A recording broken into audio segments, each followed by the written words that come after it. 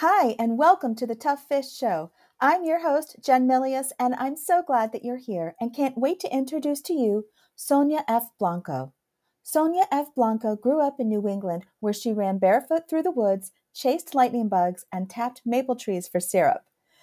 Having an ancestor who was hung as a witch, Sonia is naturally drawn to all things magical and fantastical, trees and cemeteries in particular. Witty comics easily amuse her, as do heavily jowled hellhounds that talk in their sleep.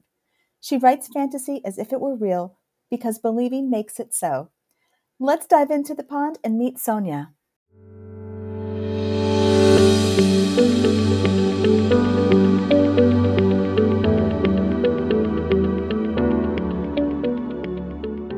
Welcome to the Tough Fish Show. I am so excited to bring to you Sonia F. Blanco. Sonia, thank you so much for being on the show. Hey, Jen, thank you so much for having me. I'm really excited to be here. I am so glad that you are. And I would love for you to start with, how'd you get into writing? How did I get into writing? So I think I've always been a little bit of a writer. I'm just a very creative person. But when I first got into actively writing was a few years ago when all the ideas in my head wouldn't leave me alone. So I had like these fantastical worlds and then these characters who were having full on dialogue, and it just kept building and building. And it got to the point kind of like, Dumbledore, where, he's like pulling the ideas out of his head and the memories and putting them into the pensieve. It was like, I just needed to free up some brain space and just do this story and all these characters some justice and get them down onto paper and then share them, like make them more real instead of just living in my head. I love that. You know what it kind of reminds me of? There is a movie called The Man Who Invented Christmas, and it's about Dickens and how A Christmas Carol came up. But there is literally a scene where he is in his office space and he's looking around at all these characters, and they're looking at him like, whenever you're ready to write for us, like share our stuff, we're ready. And he's looking at them going, oh, I'm working on it, kind of a thing. So I love that your characters were in your head, like, hello. Yes, very, very much so, very impatiently. And it was just to the point where, I felt like the conduit in just sharing what they're thinking, what they're feeling, and what they're saying to one another and what's happening in the world. And so it was more of me just being that conduit and then sharing the story. So was there one character in particular that kind of spoke the loudest that really helped to kind of bring the rest of the story or the other characters along in such a way that it was like, was the one that was the most intriguing or something? Yeah, each story is a little bit different. So it's usually the protagonist that will be the most vocal. And then I know that's the one that the story really needs to focus on. But then there will be other characters too that will come into play. And oftentimes I'm like, I need to rein them back. I'm like, hey, you're not the protagonist and you're not the main star. So we gotta pull you back. We might do a spin-off series at some day, but for right now, we're just gonna tone it down a little. So it's different. It's a little bit different each time. But you know what that reminds me of? It's almost kind of like having your character sitting at a table near you, and then you're telling them, hey, we've already had this conversation, and they're looking at you like, I can't believe she's just told us this. Like, oh yes, it's like full on memes, like at all times, right? Like going on. Yes, but I love that because I love the creativity that's come through, and that you were willing to see what would come from it, that you were willing to say, okay, fine, let's see where this can go. Just start writing. So was it something that when, as you started to take these dialogues, take these characters that were in your head and put them down on paper, did you see a story develop in the sense that you had a structure that you started to build? Or was it something that started initially as, I just need to write out this scene that's in my head to get it out, to clear up the mental space, and then a new scene would show up, and it may or may not be in the right order, but it's a new scene for these characters? I hear like a couple of different things. One is there's free writing, which, you could always also call journaling or whatever, where you're getting those random snippets and you don't even know like what it's about. And then you write it out. And sometimes it goes somewhere and sometimes it doesn't.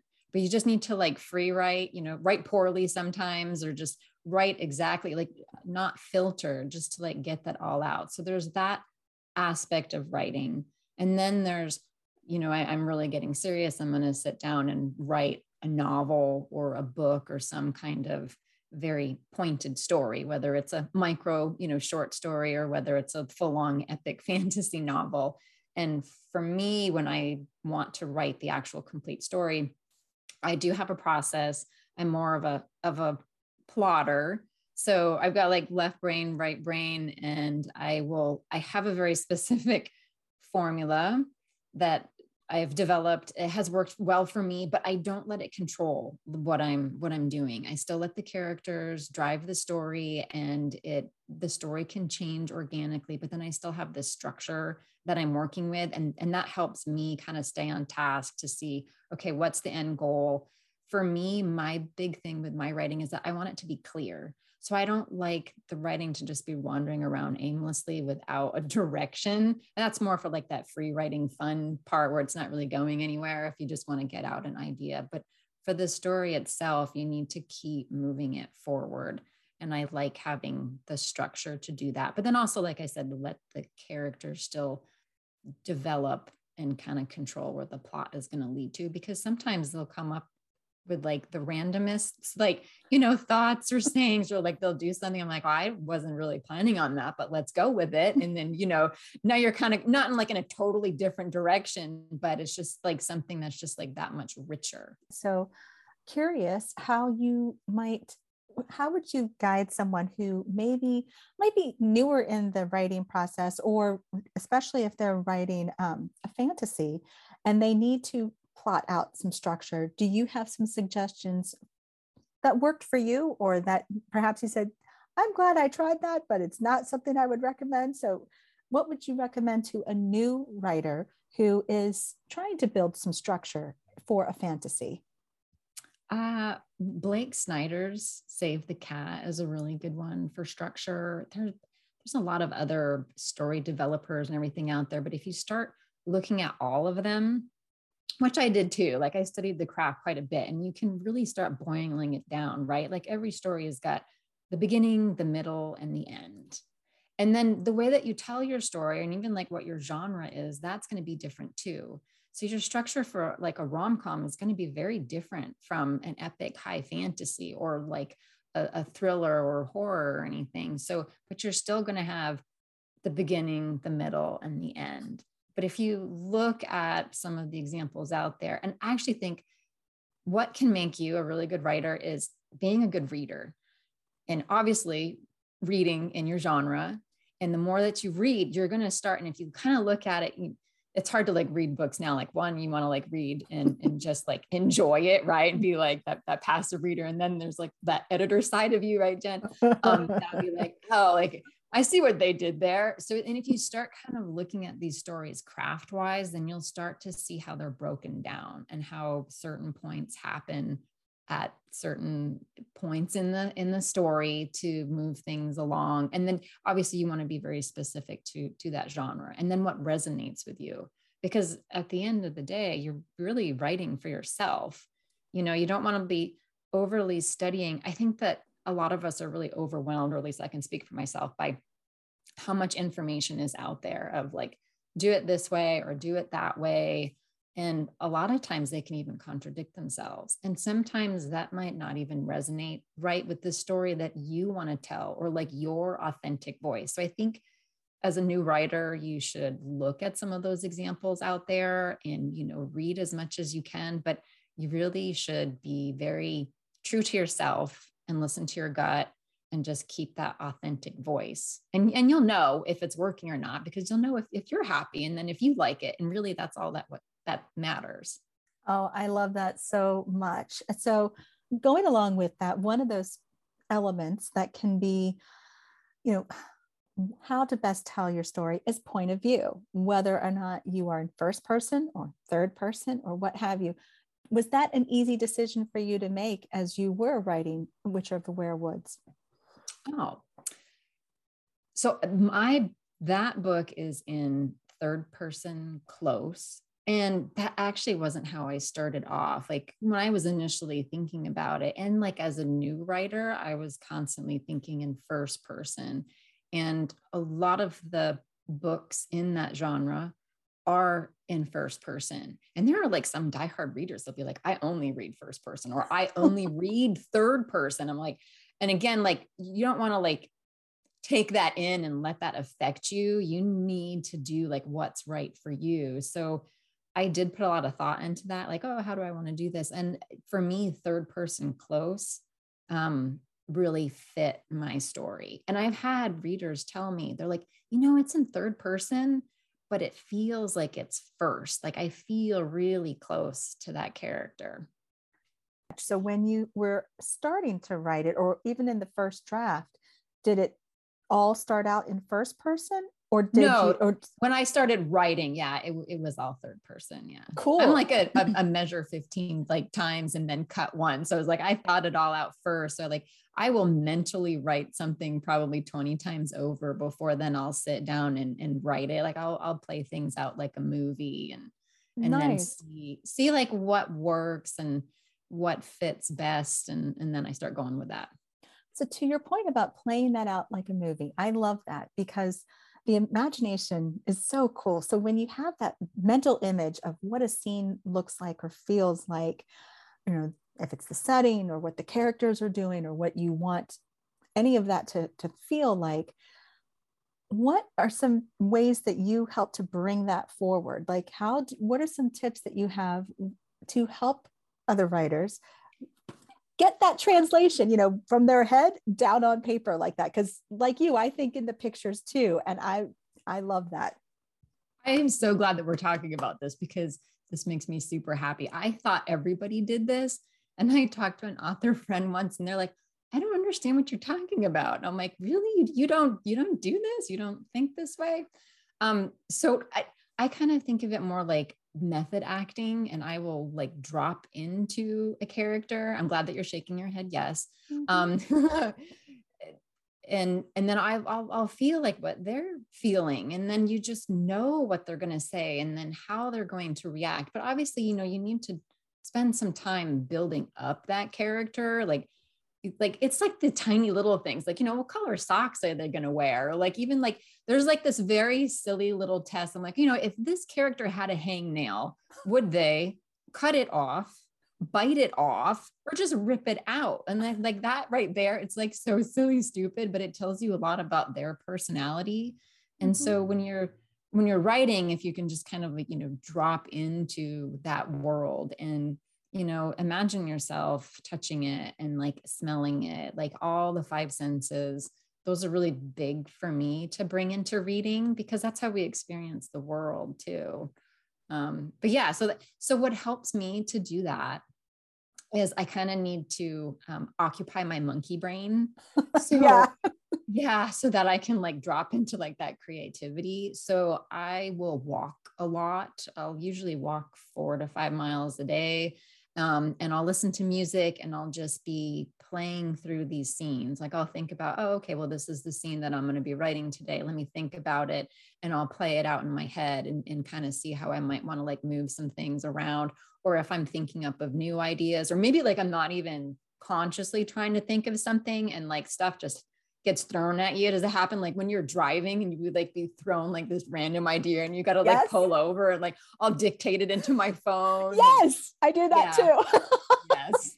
Yes, I can't tell you how many times I've been driven somewhere and the moment I'm in the car and it's like, oh, turn the phone on voice record and just voice it all out, or sitting in the parking lot and finishing up the thought just because the idea hit and I don't want to lose it, or I'm in the middle of cooking and then it hits. So of course I voice it that way too, but then I can always go back and work it or figure out what else to do with it, once it's down on paper. But sometimes you just got to get it on the paper first to at least get those Yeah, juices. it's like catching lightning in a bottle because it'll like flicker. Sometimes you're like, oh my God, I gotta like get that. It'll be like, 11:30 at night and you're just laying down to bed. You're like, oh, I need to get up and write that. Because oftentimes like with your energy, like you're most creative when you first wake up in the morning or when you're about to go to sleep. And again, it's like that turning off the monkey mind. So then the rest of you can kind of like think and the creativity can like take off. But yeah, you need to like capture those moments. And usually like if you just have a snippet written down, like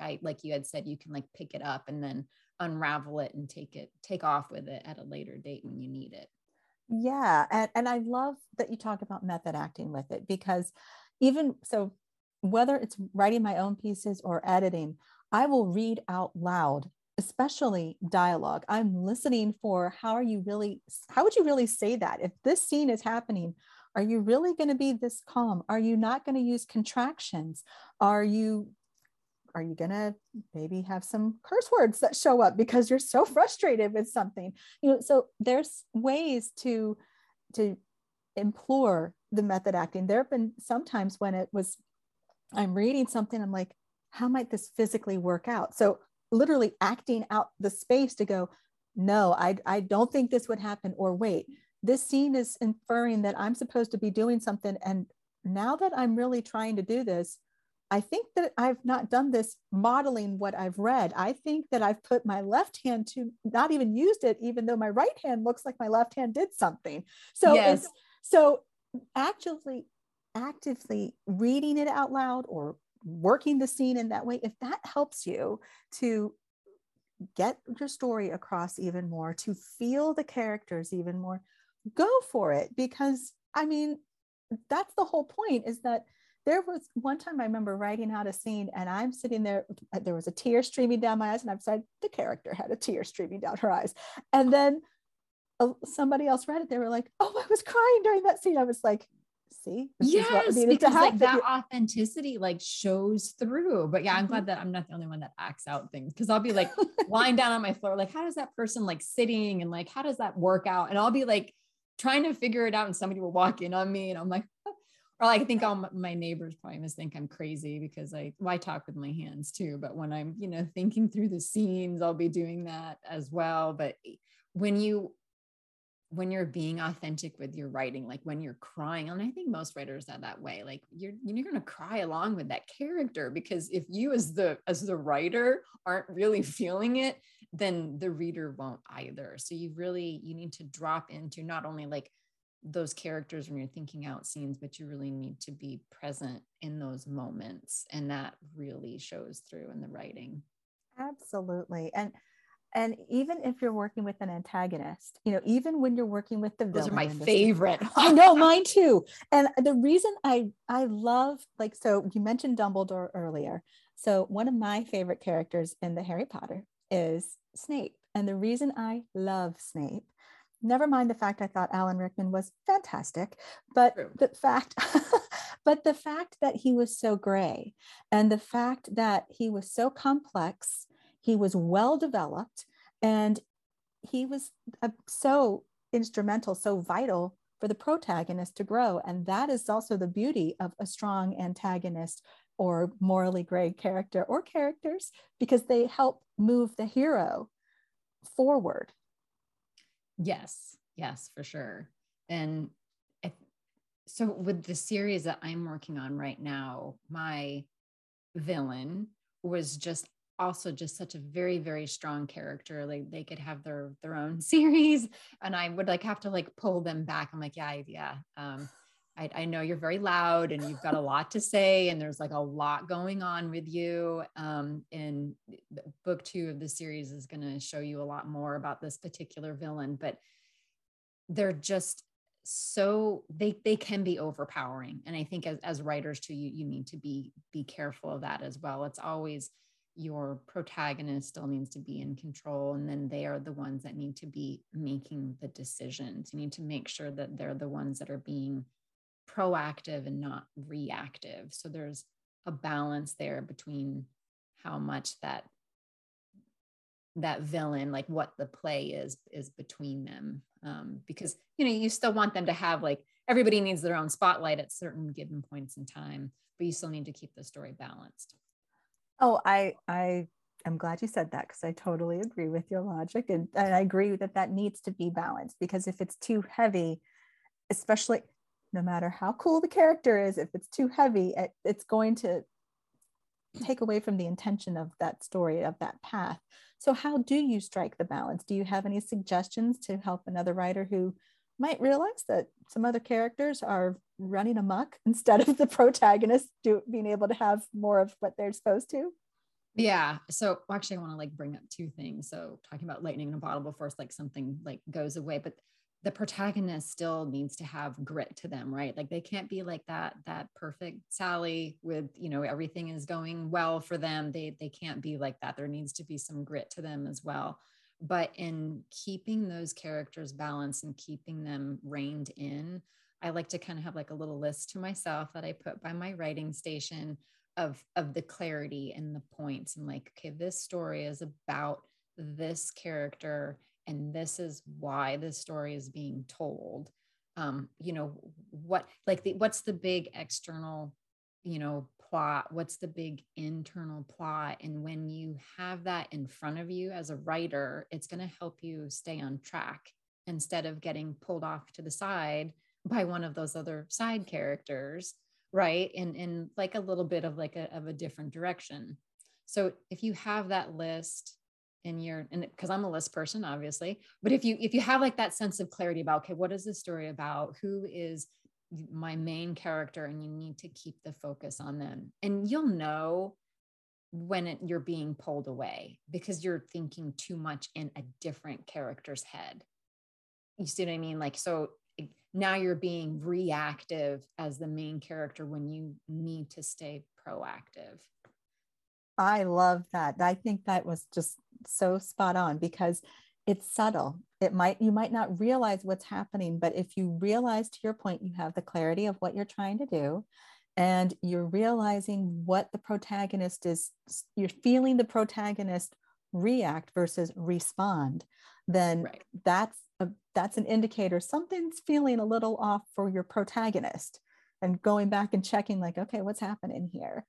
Right. Oh, I love that so much. So when you're writing the books and it's fantasy, do you have any suggestions that help these characters live in their fantasy, their magical world? When you're dealing with fantasy and you're dealing with magic, there always needs to be like a cost for it. You just can't have something out there. So there's always a consequence for something that will happen.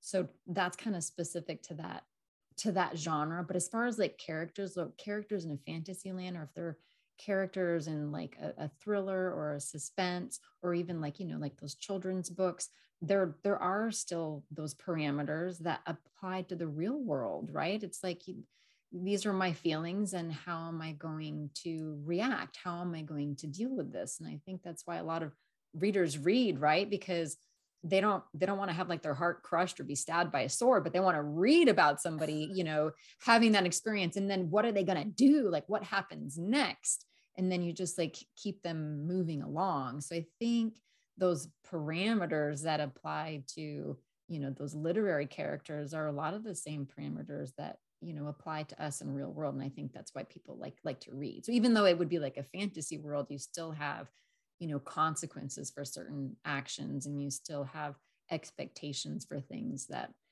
that are going to occur. I love that. I love that so much because that's helping to create the bridge essentially between the fantasy world in the book, but it's also helping to understand there's rules there too. It's just it might look different than your current world, but there's still rules that they have to bump up against, engage with, that there's consequences if they don't do something or they did something different. So I love that you explained it that way, because that's something that helps people when they are writing those characters, that they are mindful of, no, there's still some things to kind of work through. It's just, it might look a little different than if they were writing. Especially in fantasy, you have to have those hard rules and the consequences. Otherwise it's, you know, you could end up with the characters that are just like all too powerful, and then there's nothing that can stand in their way. And then, well, then where's the fun in that? You know, like Superman had kryptonite, right? So everybody's kind of have to have like a little bit of an Achilles heel that you get to work with. I love that you put it that way. That is really, really cool. And this has been such a fun conversation all about character and character development. I love this so much. Thank you so much, Sonia. Thank you for being on this show. Where can people connect with you? Where can they get your books? Oh, thanks, Jen. I love connecting with writers and readers. So the best place to find me is on my website. So it's soniafblanco.com. And my books you can get through that website, or they're also on amazon.com and barnesandnoble.com. And I'm also on all the social media platforms, mostly right now on Instagram. So that it would be the best way to get a hold of me on that one too. But thank you so much for having me. This was such a joy. And I loved talking about the characters and exploring different ideas with you. And I hope that the listeners kind of learned something. Thank you. I'm sure they did, because this was such a fun conversation. But thank you so much, Sonia. I am so glad you were here. Oh, thanks, Jen.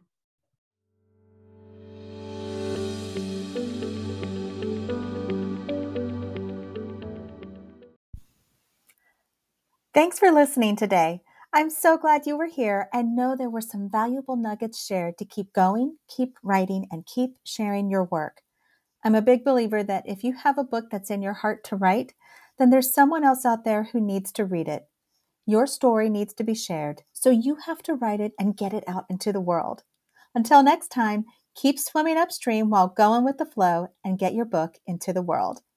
To learn more about Tough Fish and jump into the pond, visit jennifermilius.com/toughfish.